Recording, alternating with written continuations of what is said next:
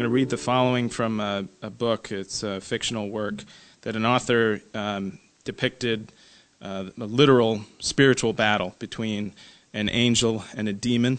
The angel's name is Tal, and the demon's name is Rafar. And these guys are flying through the air, going through walls, that sort of thing, just to help you visualize. Rafar darted and weaved all over the sky, still trailing a stream of red smoke from his wound. With that telltale marker, it was easy to follow him, and Tal kept up the chase unrelentingly. Rafar sped toward a very large warehouse several blocks away. He shot through the outside wall at about the 3rd floor, and Tal dove into the building after him. This floor was open, with no places to hide. Rafar dove immediately to a lower floor, and Tal followed that trail of smoke. The gray concrete floors came up at them.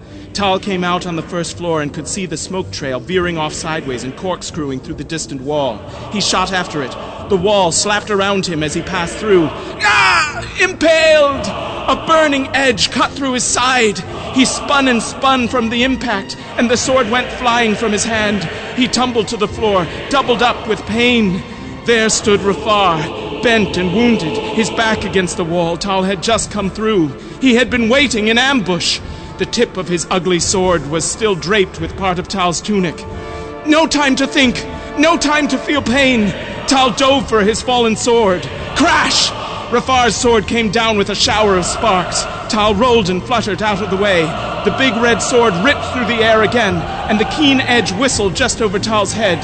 Tal clapped his wings and jerked sideways several feet. Whoosh! That horrible sword sliced the air with brilliant red streaks. Rafar's eyes turned from yellow to red, his mouth frothed with putrid foam. The huge wings roared, and Rafar came at Tal like a pouncing cat. His powerful arm raised that blade to strike again. Tal lurched forward and ducked under Rafar's raised arm, his head butting into Rafar's chest. The sulfur exploded from those huge lungs as Tal spun around Rafar's body and beyond the tip of that red blade as it slashed through the air. This was what Tal needed. He was now between Rafar and his fallen sword. He dove at it, grabbed it, and turned. Clang! The blade of hell came down upon Tal's sword with a flash of fire. They faced each other, swords held ready. Rafar was grinning. So now, Captain of the host, we are alone together and evenly matched. I am opened, and you are opened. Shall we assail each other for another 23 days? We will be finished long before that, eh? Tal said nothing. This was Rafar's way. Cutting words were part of his strategy. The swords met again, and again. An envelope of darkness began to fill the room. Rafar's creeping, growing evil. Is the light fading? Rafar sneered. Perhaps it is your strength we now see, ebbing away. Saints of God, where are your prayers? Another blow. Tal's shoulder. He returned with a swipe that caught Rafar under the ribs. The air was filling with darkness, with red vapor and smoke. Several more clashes of the fiery blades, ripping hides, tearing garments. More darkness.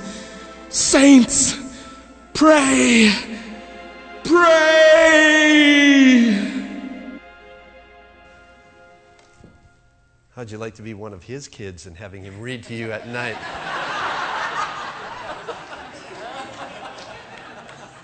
Could have heard a pin drop in here. I love it, thanks.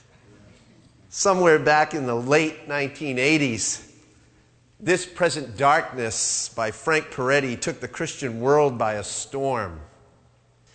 Christians from every branch of the church began to read and pass that book on to their friends and family, to their colleagues, and even to their pastors. I heard that leaders in major Christian record companies passed the book around to their staff and recording artists as almost required reading. Reports from believers and non-believers alike began to filter through the church, testifying that after reading that book, people's prayer lives was dramatically affected. The saints began to pray like never before. Attention to the spiritual warfare that we faced had been sparked. Now, although this present darkness is not, nor was it ever meant to be, a doctrinal treatise on prayer, it's obviously a novel, it nevertheless inspired many to revive and reorder the priority of prayer in their life. It did mine when I first read it, and many others I know. It brought clarity and it brought color to the imagery of what Paul describes at the end of Ephesians chapter 6 as our most powerful and sustaining resource in the pursuit of gaining the spiritual strength of the Lord throughout the course of our warfare. I'd like to remind you of Ephesians chapter 6. If you have your Bibles, you can turn there. And let's refamiliarize ourselves with the text at hand, which is Ephesians chapter 6, verses 10 through 18. Finally, be strong in the Lord and in the strength of his might, Paul writes. Put on the full armor of God so that you will be able to stand firm against the schemes of the devil. For our struggle is not against flesh and blood, but against the rulers, against the powers, against the world forces of this darkness, against the spiritual forces of wickedness in the heavenly places.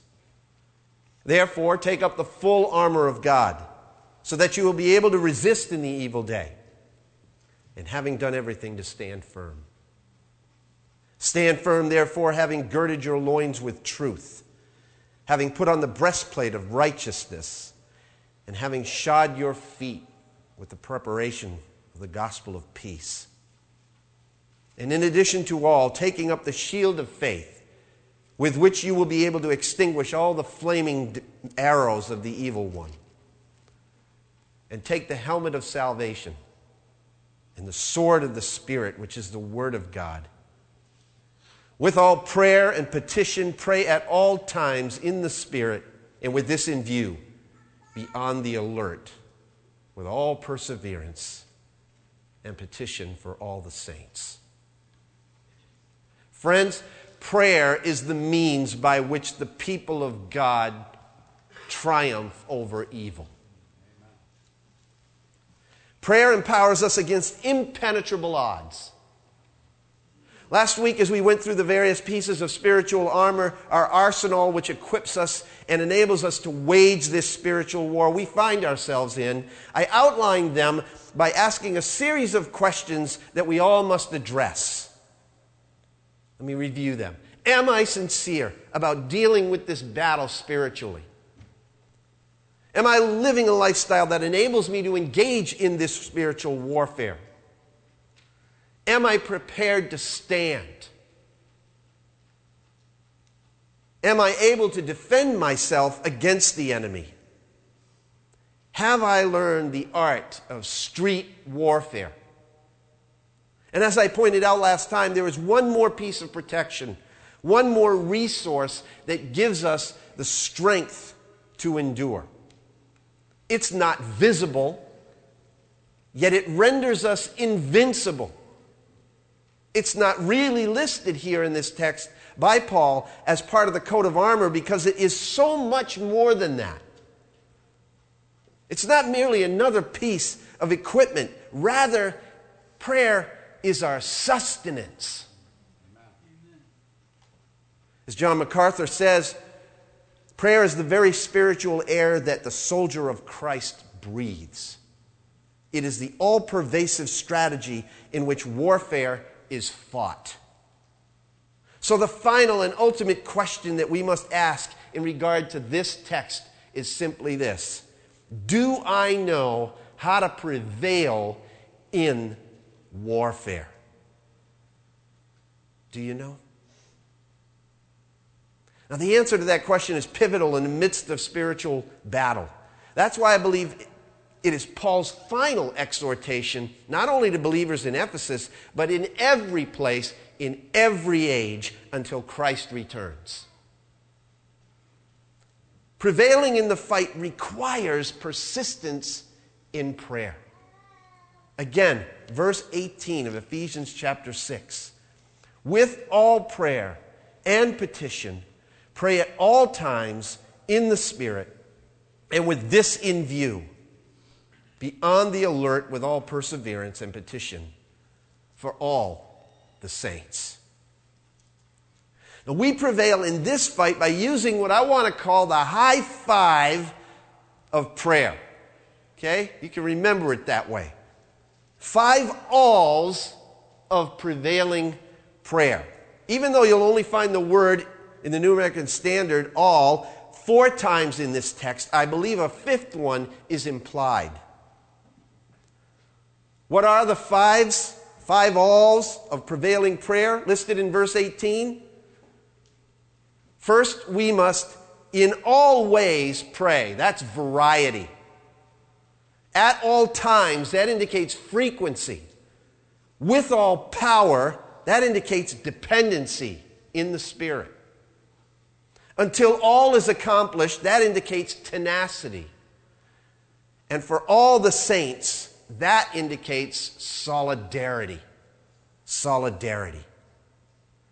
But how can we do it, you ask? We don't have the time. But friends, let me suggest to you as gently as I know how that it's not about time, it's about training. It's about training. It's about mentally training ourselves to realize that praying is like breathing. Someone once said, it takes no time, but it occupies all of our time. Right? It takes no time, but it occupies all of our time. Folks, we cannot afford to let down our guard. Prayer is both our offense and our defense.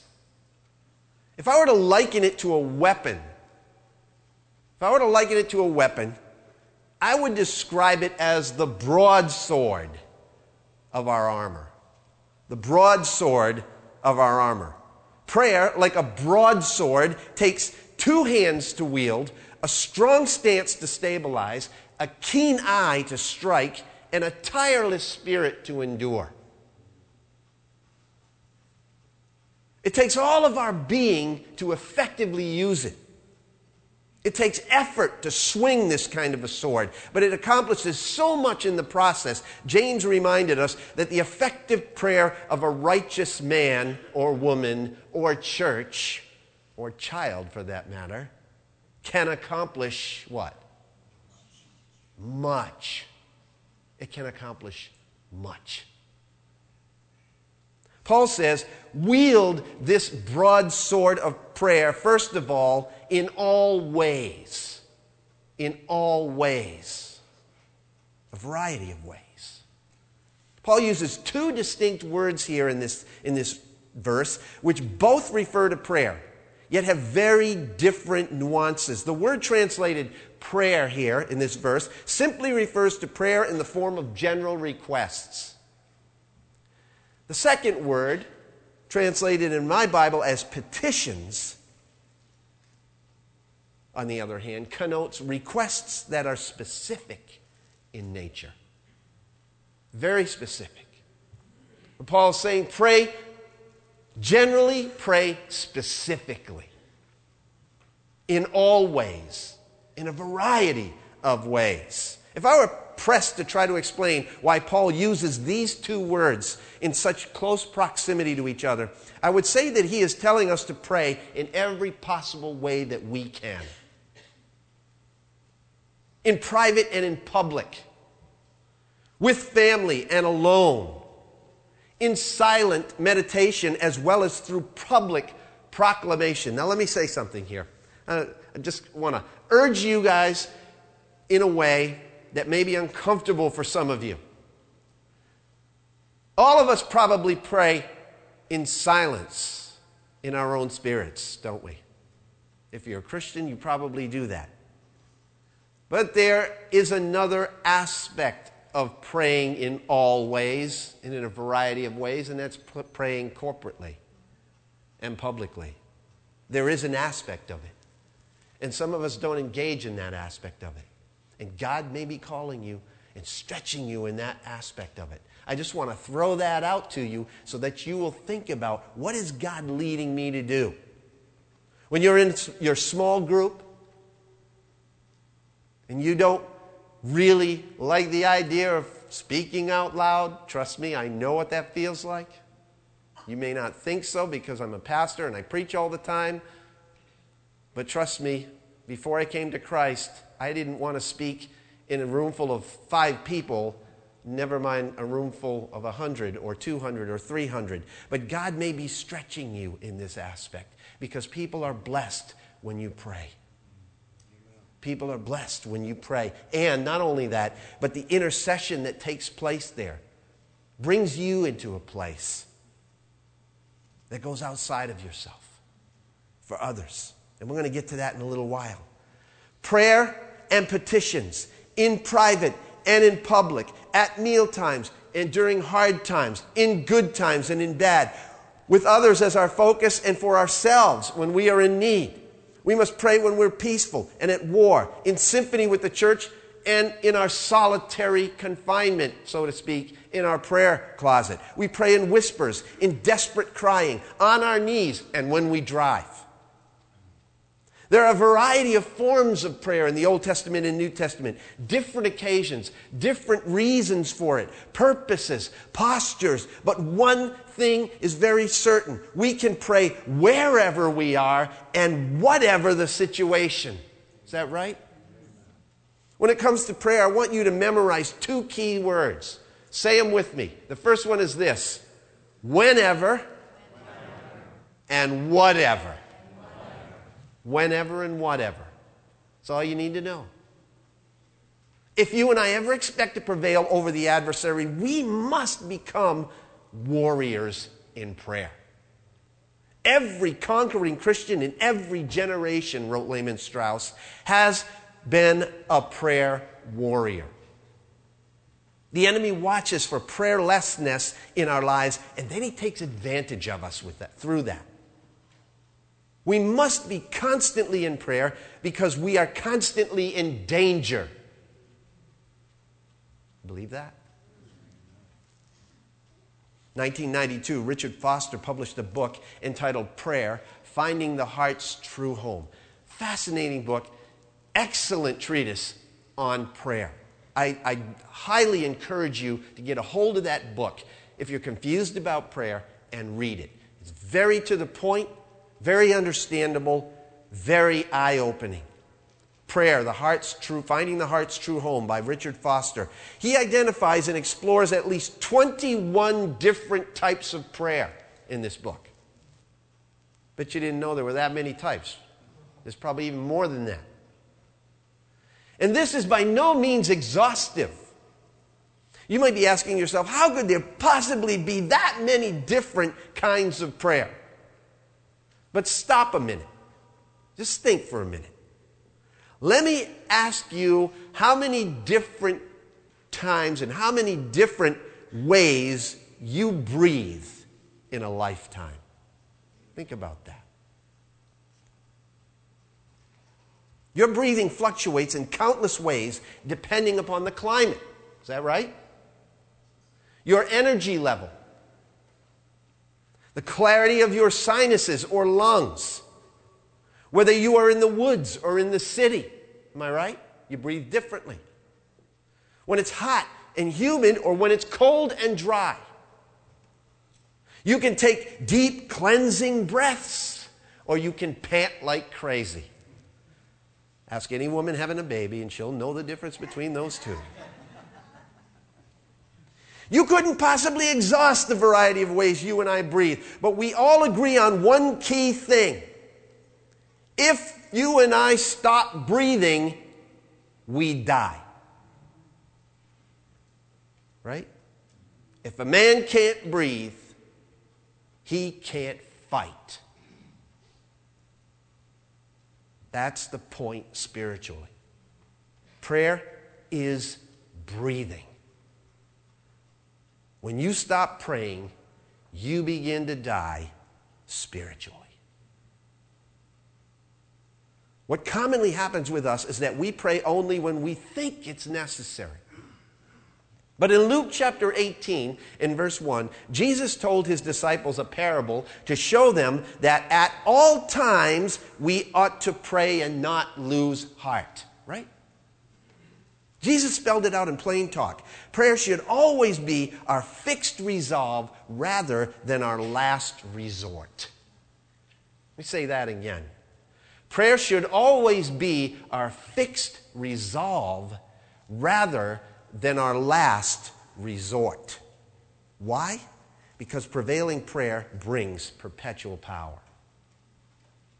As I previously said, this is not an age to be left unprotected. Is that right? You and I must pray. Not because we've tried everything else and nothing else works. That's prayer as a last resort. But because without it we will not survive. That's prayer as a fixed resolve. Henry Nouwen wrote, whenever you feel a little prayer can't do any harm, you'll find that it can't do much good either. Prayer has meaning only if it is necessary and indispensable. Prayer is prayer only when we say that without it a person could not live. Paul says, pray in all ways, and secondly, at all times, indicating frequency. Let me ask you a question. When do you pray? A rhetorical question. You don't have to answer me. But think about it. When do you pray? Let me guess. When you wake up in the morning, before you go to sleep at night, and oh yeah, in conjunction with every meal, right? Gee, that sounds more like a plan for brushing your teeth than engaging in prayer. Doesn't it? Fact is, we need to pray at all times and in every way. In Jesus' day, the Jews had prescribed times each day when they would pray. Jesus, however, brought an entirely new paradigm to the table when he arrived on the scene. As he taught about the last days when evil would increase, when people's love would grow cold, and the Father would judge those who dwell on the face of the earth, he said these words, Jesus said, keep on the alert at all times, praying in order that you may have strength to escape all these things which are about to take place and to stand before the Son of Man. That's Luke 21:36. Listen to what David wrote in the Psalms about prayer. Psalm 55. It'll be on the screen behind me. But I call to God, and the Lord saves me. Evening, morning, and noon, I cry out in distress, and he hears my voice. He ransoms me unharmed from the battle waged against me, even though many oppose me. When he says evening, morning, and noon, I don't think he's necessarily describing times to pray. I think what he's saying is all day long. All day long I pray. I cry out, and he hears my voice. See, the early church had a good handle on the necessity of prayer. Acts chapter 2 says that they continually devoted themselves to it. And why don't we? I remember years ago on a couple of different occasions when someone collapsed during a service, just like this on a Sunday morning. Immediately, we as a church went to prayer. We stopped what we were doing and we went directly to prayer for the person that had collapsed. And that's good. Amen? Wouldn't you say that's good? You say, oh, duh. Why wouldn't you do that? It emerged because we were faced with an impossible situation which we had no understanding in. But when was the last time that you were faced with an impossible situation or were a part of prayer that was happening like that? When was the last time? For some of you, it's been recent. For some of you, it may be years. Do you do that kind of prayer in your home? In your small group? Every single day, you and I are faced with impossible situations. Is that right? We're just under the self-deception that we're not. That we think we can handle our lives. But if God drew back the curtain and showed you what was really going on, I think we'd have a different view. Don't you? Hence, Paul's exhortation to pray at all times, in all ways. See, when the church, as well as individual Christians, don't realize this, what happens is we get lazy and we don't pray. We send our kids off to school unprotected. We leave our marriages unguarded. We start the day spiritually undernourished, and we wonder why there's no power in our spiritual lives. Someone has said that the church will die on its feet unless it's living on its knees. And it's kind of true. Satan laughs at our toil, mocks at our wisdom, but he trembles when we pray. Acts chapter 6. Acts chapter 6, I'm going to just give you a few verses of Scripture to show how the early church thought this was so important. Acts chapter 6, verse 4 says this, "But we will devote ourselves to prayer and to the ministry of the word," said Peter. He says, we're going to put you guys in charge of doing the work of the ministry because we, as elders of the church, need to devote ourselves to prayer and to the ministry of the word. 1 Timothy chapter 2. 1 Timothy chapter 2, verses 1 and 2 says, "First of all, then I urge that entreaties and prayers, petitions and thanksgivings be made on behalf of all men, for kings and all who are in authority, so that we may lead a tranquil and quiet life in all godliness and dignity." Paul saw the importance of prayer. And then Charlie made reference to one this morning in Colossians chapter 4 and verse 2. Paul again says, devote yourselves to prayer, keeping alert in it with an attitude of thanksgiving. Are you committed to those truths? Leonard Ravenhill, not one to mince words, once said, "Tithes will build a church, but tears will give it life. Brethren, let us pray." Did you know that the Brooklyn Tabernacle in New York, pastored by Jim Cymbala, has a prayer ministry that goes on 24 hours a day, 7 days a week, 365 days a year? It never stops. There's a prayer meeting going on round the clock all the time. And I've used it. People are praying around the clock every day. You know what they call it? They call it their prayer band. We have worship bands. They have a prayer band. They have a prayer band. It's a ministry dedicated to intercessory prayer. A group of prayer band members pray continuously for requests that come either through prayer request cards, the mail, email, or via the telephone. Each request is prayed over for a period of 30 days. In fact, go to their website. At the bottom of the page, on their opening page of their website, there is a ticker tape that flows underneath their web page, scrolling through the prayer requests that come in so that you can pray. And when you click on one, it opens up so that you can see the greater details to pray for. Incredible. Absolutely incredible. Here is a regiment of soldiers who are tirelessly waging the spiritual war with their broadswords ablaze. And it's through their example, by the way, that we began our prayer ministry team on Sunday mornings during the sermon time. How many of you sitting out there now know that we have a team that sits in the back room and prays during our services? How many of you didn't know that? Well, obviously, the ones that didn't raise your hands. But the fact is that it seems to have diminished in its size quite a bit over the years since we've started it to just a handful of committed people. Let me ask you, have you noticed the amount of spiritual oppression that's overtaken the world as of late? You feel it? I do. How about in your own life, maybe, personally speaking? Are you taking hits for the kingdom of God? Some people are. But I also have noticed that when the people of this church have rallied together in prevailing prayer, there is a power, there is a peace of heart and mind that empowers people to endure through whatever it is that they're doing or going through. And we see life change as a result of it. Prayer works. The effective prayer of a righteous man or a woman or a church avails much. As a result of all of that, people still make commitments to Christ. People still want to live for Christ.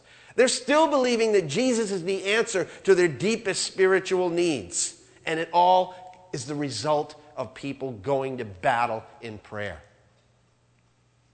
What we need to start doing more, however, is what the Brooklyn Tabernacle did in its early years.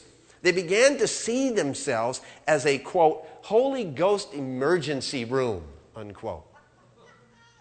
Holy Ghost emergency room, where people in spiritual trauma could be rescued. Do you see yourself that way?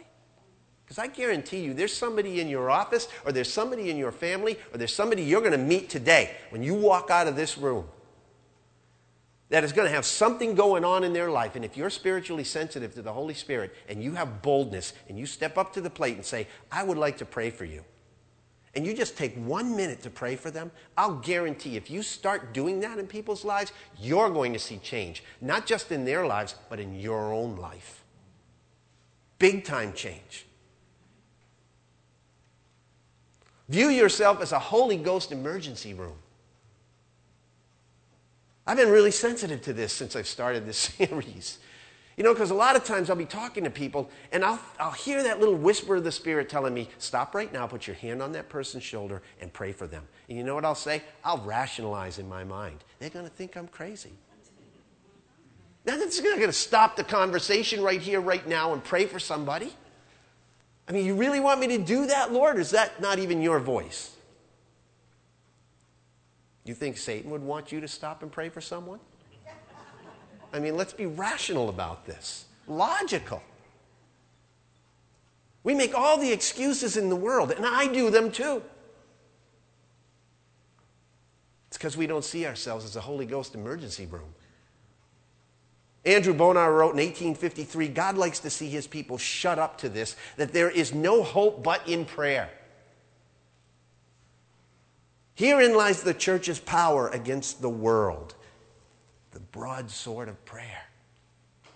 Prayer is to the battle as a broadsword is to a warrior. Without it, you're wide open to the enemy. Pray then, Paul says, in all ways and at all times, and thirdly, with all power. Paul says in verse 18 here of Ephesians 6, pray in the Spirit.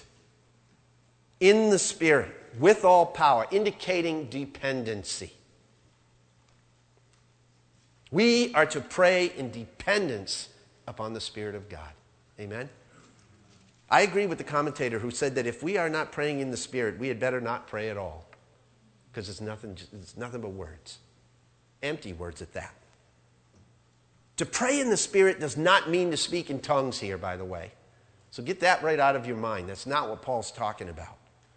It means to pray in entire submission to the Spirit of God in total humility. Humility. Total humility. That's what it means to pray in the Spirit. It means to pray in entire submission to the Spirit of God. It is to pray in the attitude of Jesus, who said in the Garden of Gethsemane, yet not what I will, but what thou wilt. It's to pray, so to speak, with entire abandon, abandoning ourselves to God's will. It's to recognize with complete confidence that the Spirit helps us in our weakness, for we do not know how to pray as we should, but the Spirit himself intercedes for us with groanings too deep for words. He intercedes for the saints according to the will of God. That's what it means to pray in the Spirit. That's why Paul goes on to say in Romans 8:28, after these verses, that no matter what happens, God is working everything for good. Right? For those who love God and are called according to his purpose. Here's the deal. God has no process without good as his purpose. That's precisely why Jesus, in his human agony, could entrust himself to the Father's will in 1 Peter chapter 2. In the movie First Knight, Lancelot is introduced as a skillful warrior who makes his living by wielding the sword against the best fighter in each town. If you've seen that movie, you know what I'm talking about. It kind of opens the movie. In one town, his opponent, after losing the challenge, approaches Lancelot and asks if he could ever learn to fight with such skill. Lancelot shares his threefold secret, and this is it. Every man, he says, first of all, has a weak spot. You must keenly observe his movements and discern what it is immediately, what that weak spot is. And the other man replies to him, I can do that. Secondly, he says you must learn to wait and strike at just the right moment. I can do that, he says.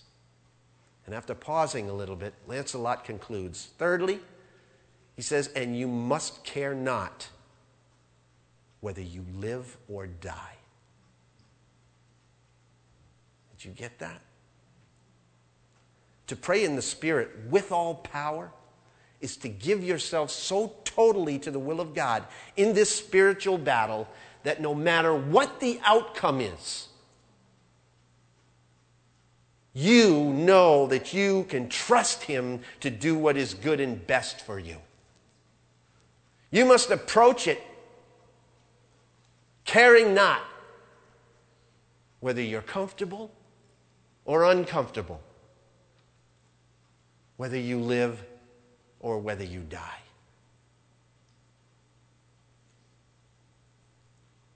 Are you willing to pray like that? Because that's a tall order. And that's what it means to pray in the Spirit. With all power. That's the attitude of a true spiritual warrior. It's the attitude Paul himself exhibited as a good soldier and prisoner for the sake of Christ. Look at Philippians chapter 1, verses 19 to 21, if you want to follow along with me. You might want to mark this out in your Bible, because it's an attitude that we really need to adopt. I'm going to read it to you out of the New Century Version. Philippians 1, 19 to 21 says, because you are praying for me and the Spirit of Jesus Christ is helping me, I know this trouble will bring my freedom. Because you're praying for me. I expect and hope that I will not fail Christ in anything, but that I will have the courage now, as always, to show the greatness of Christ in my life here on earth, whether I live or die. To me, the only important thing about living is Christ, and dying would be profit for me. The most dangerous man or woman on the earth, wrote one man, is the man or woman who has reckoned with his own death. That's the most dangerous person on the earth. So we must pray in all ways, at all times, with all power, and fourthly, until all is accomplished. With all perseverance, it says. That indicates tenacity. See, we need to have this long view of this war, and keep on praying, keep staying alert, don't fall asleep, be watchful, be devoted to it, on top of it, no matter how long it takes. And sometimes, friends, it takes a long, long, long time. Some of you may have children that have gone AWOL from the faith. And you've been praying a long time. Don't give up praying. Keep at it until one of two things happens. Either that child turns back or you go to the grave. But don't stop praying. That means that we need to not only continue in our commitment to pray in the back offices every Sunday, but to multiply our forces again. Is God asking you to be part of that prayer band? Because we can't let up. We need to be praying all the time, in every way, with all power, until all is accomplished. Let me ask you, which of these terms would describe your prayer life and your prayer experience on a regular basis? Which of these three words? You jot it down in the back of your bulletin. All three of them, and then you circle the one that you think would describe you. Wakeful, watchful, or weary? Maybe you're all three. Are problems creeping into your life? Because when prayer falters, problems flourish. It's a pretty simple principle. Jesus may be challenging us here. And here's my paraphrase of Matthew chapter 26, verses 40 to 41. This is Jesus. If you look those verses up, he's challenging his disciples, but I'm going to paraphrase it because he may be challenging you and me. I know he's challenging me. And Jesus comes to us and he says, what? What? Can't you stick it out with me even for 1 hour? 1 hour. Keep watching, keep praying so that you won't enter into temptation. You say that you're willing, but you tire of it so easily. This is what I'm hearing, right, as I'm preparing this. Spiritual drowsiness opens the gate to the enemy.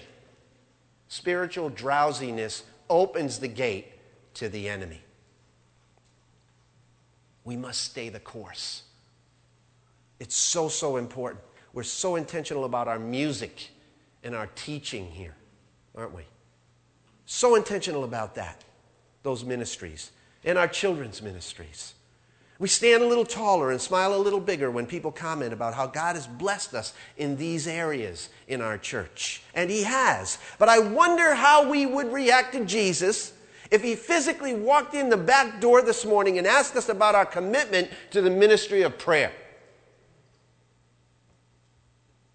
Well, how would we respond to him? Because you know, the Bible never records the 12 ever asking Jesus to teach them how to preach. Never do we find that. They never asked him for lessons on how to worship. We don't find that in the Scripture. But they did make one emphatic request in Luke chapter 11 and verse 1. They came to Jesus and they said, Lord, teach us how to pray. Teach us to pray. The early church father Origen once said the whole life of the faithful should be one great connected prayer. One great connected prayer. I love that picture.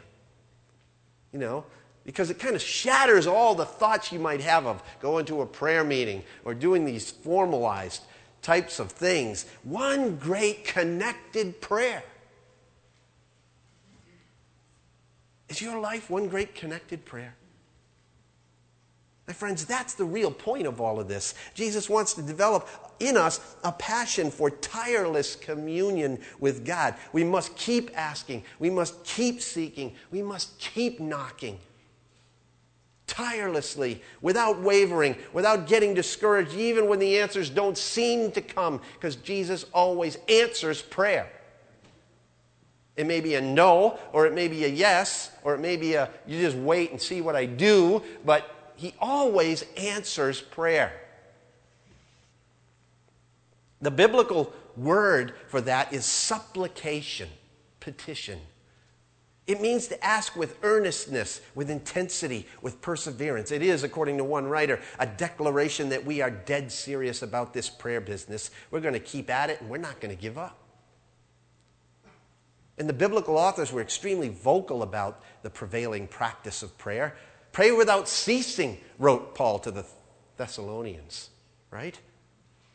Romans chapter 1, verses 9 and 10. For God is my witness, Paul says, whom I serve with my spirit in the gospel of his Son, that without ceasing I mention you always in my prayer.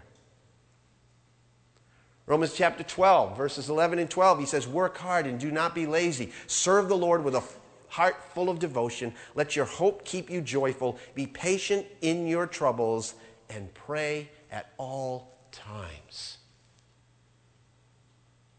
This great British pulpiteer Charles Spurgeon once said in a sermon, quote, if God be near a church, it must pray. And if he be not there, one of the first tokens of his absence will be a slothfulness in prayer, unquote. And Samuel Chadwick said years ago that the greatest answer to prayer is more prayer. See, prayer fosters more prayer. Daniel chapter 10, verse 2, we find that Daniel prayed and fasted for 3 weeks, but the results weren't immediately apparent to him. However, later he learned that his prayer had been effective in prevailing against the spiritual forces of darkness in heavenly places. Listen to what Daniel writes in Daniel chapter 10. Daniel chapter 10, verses 2 to 6. Listen to these words. In those days, I, Daniel, had been mourning for 3 entire weeks. I did not eat any tasty food, nor did meat or wine enter my mouth, nor did I use any ointment at all until the entire 3 weeks were completed. On the 24th day of the first month, while I was by the bank of the great river, that is the Tigris, I lifted my eyes and looked, and behold, there was a certain man dressed in linen, whose waist was girded with a belt of pure gold of Uphaz. His body was also like beryl. His face had the appearance of lightning. His eyes were like flaming torches. His arms and feet like the gleam of polished bronze. And the sound of his words like the sound of a tumult. Verse 12. Then he said to me, do not be afraid, Daniel, from the first day that you set your heart on understanding this and on humbling yourself before your God. Your words were heard, and I have come in response to your words.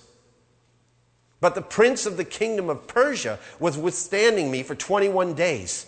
Then behold, Michael, one of the chief princes, came to help me, for I had been left there with the kings of Persia. Now I have come to give you an understanding of what will happen to your people in the latter days, for the vision pertains to the days yet future.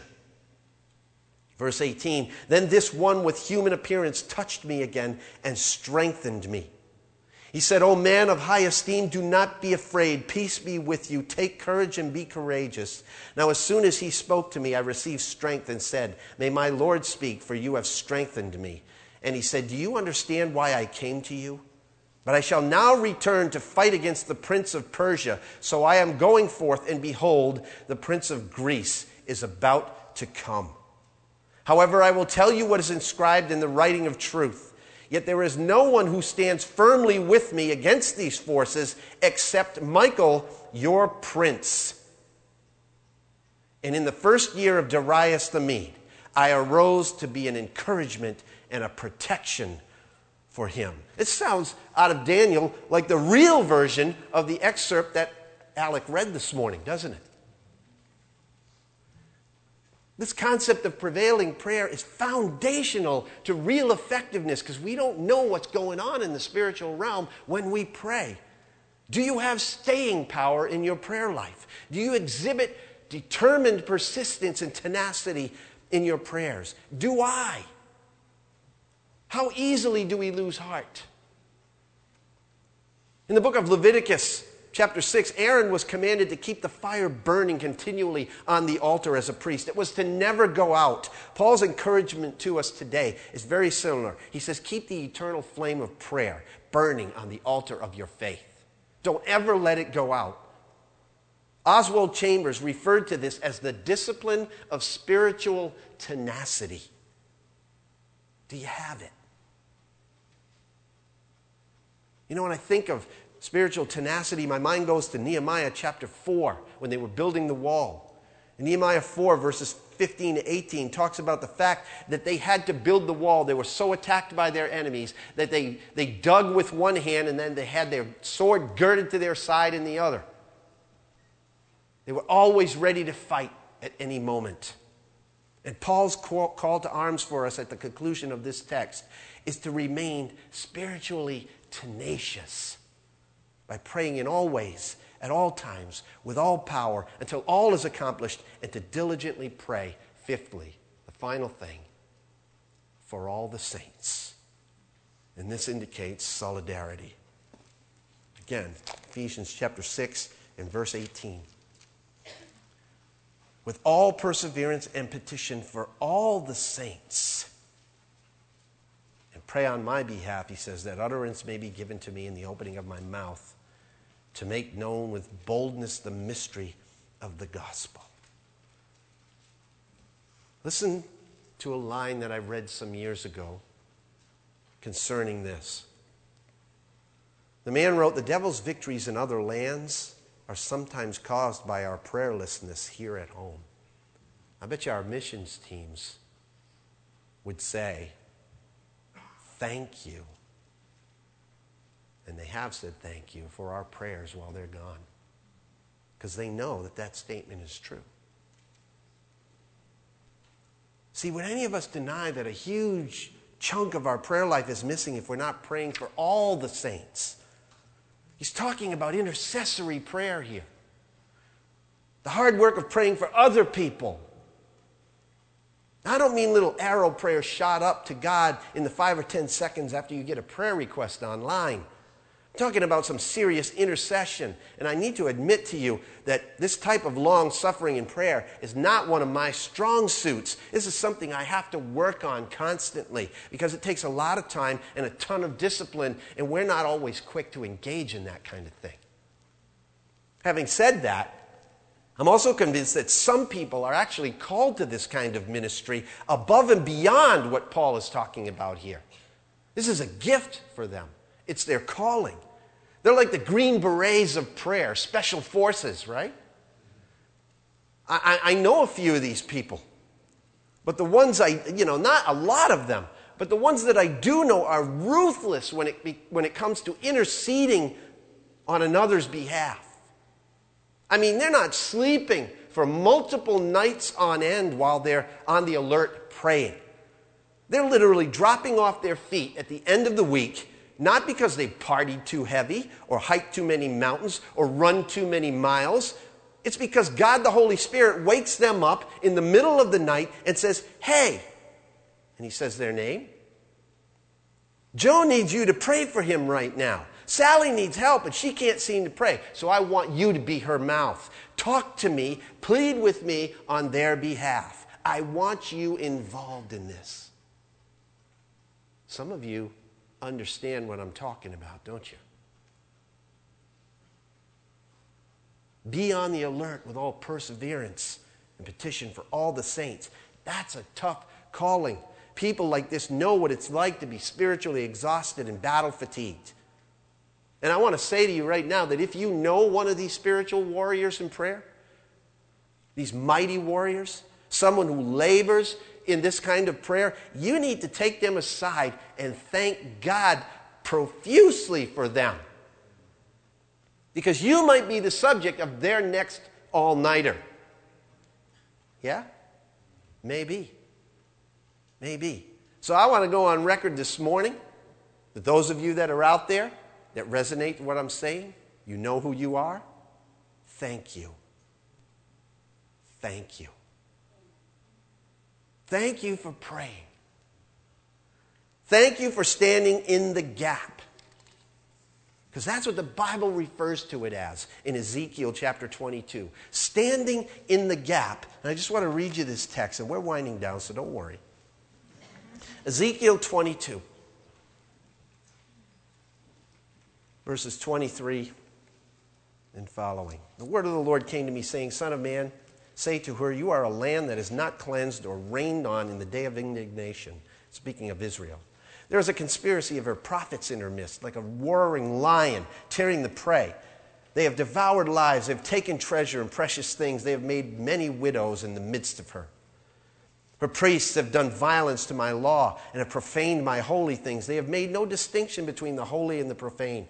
They have not taught the difference between the unclean and the clean, and they hide their eyes from my Sabbaths, and I am profaned among them.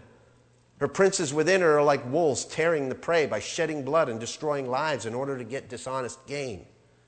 Her prophets have smeared whitewash for them, seeing false visions and divining lies for them, saying, "Thus says the Lord God," when the Lord has not even spoken. The people of the land have practiced oppression and committed robbery, and they have wronged the poor and needy and have oppressed the sojourner without justice. Sounds like the world around us. Then he says, "I searched for a man among them who would build up the wall and stand in the gap before me for the land so that I would not destroy it. But I found no one." What a sad ending to that verse. I have found no one.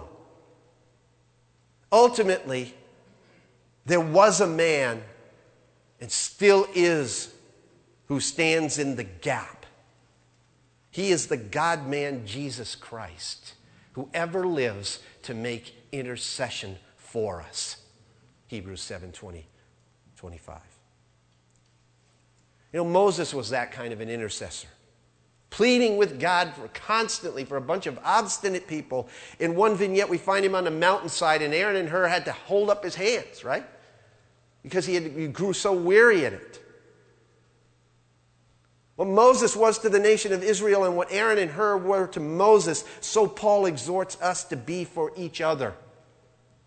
Whether you're called to be the main intercessor or merely support staff, holding up their arms, praying for others is critically important to the outcome of the battle.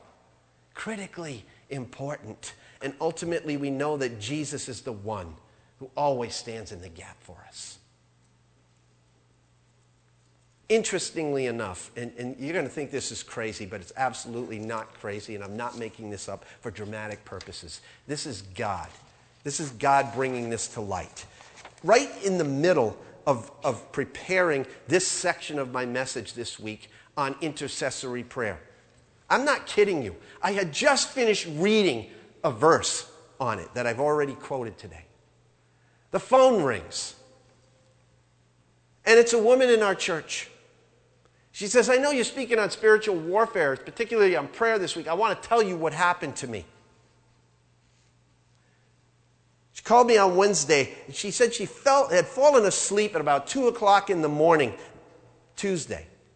And she was praying for her daughter and her children, but specifically her daughter, because her daughter is one of those that has gone AWOL from the faith. Made a commitment to Christ in her younger years, but has since stopped living for Christ. And she prayed while she fell asleep. She prayed that God would awaken the Holy Spirit inside of her to root out the sin in her life and call her back to God. 3 o'clock in the morning, she's sound asleep and the phone rings. It was her daughter. 3 a.m. She said, "I had just had the worst nightmare. The nightmare that you, Mom, were chasing me around the church trying to kill something in me. But I wasn't afraid. You weren't trying to hurt me. You were trying to destroy something bad inside of me.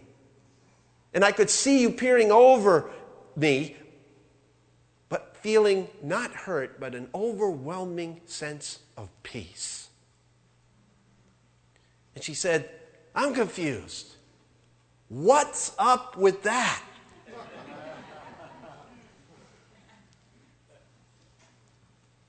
The mom proceeded to tell her about her prayers for her for many, many nights, but this particular one. And the daughter was speechless. And it's amazing to see, just anticipating what God's going to do with that. It may be tomorrow, it may be 10 years from now, who knows. But I have a distinct feeling that there was a line drawn in the sand with that work of intercession. Pray it in all ways, at all times, with all power, until all is accomplished for all the saints. That's what Paul exhorts us to do.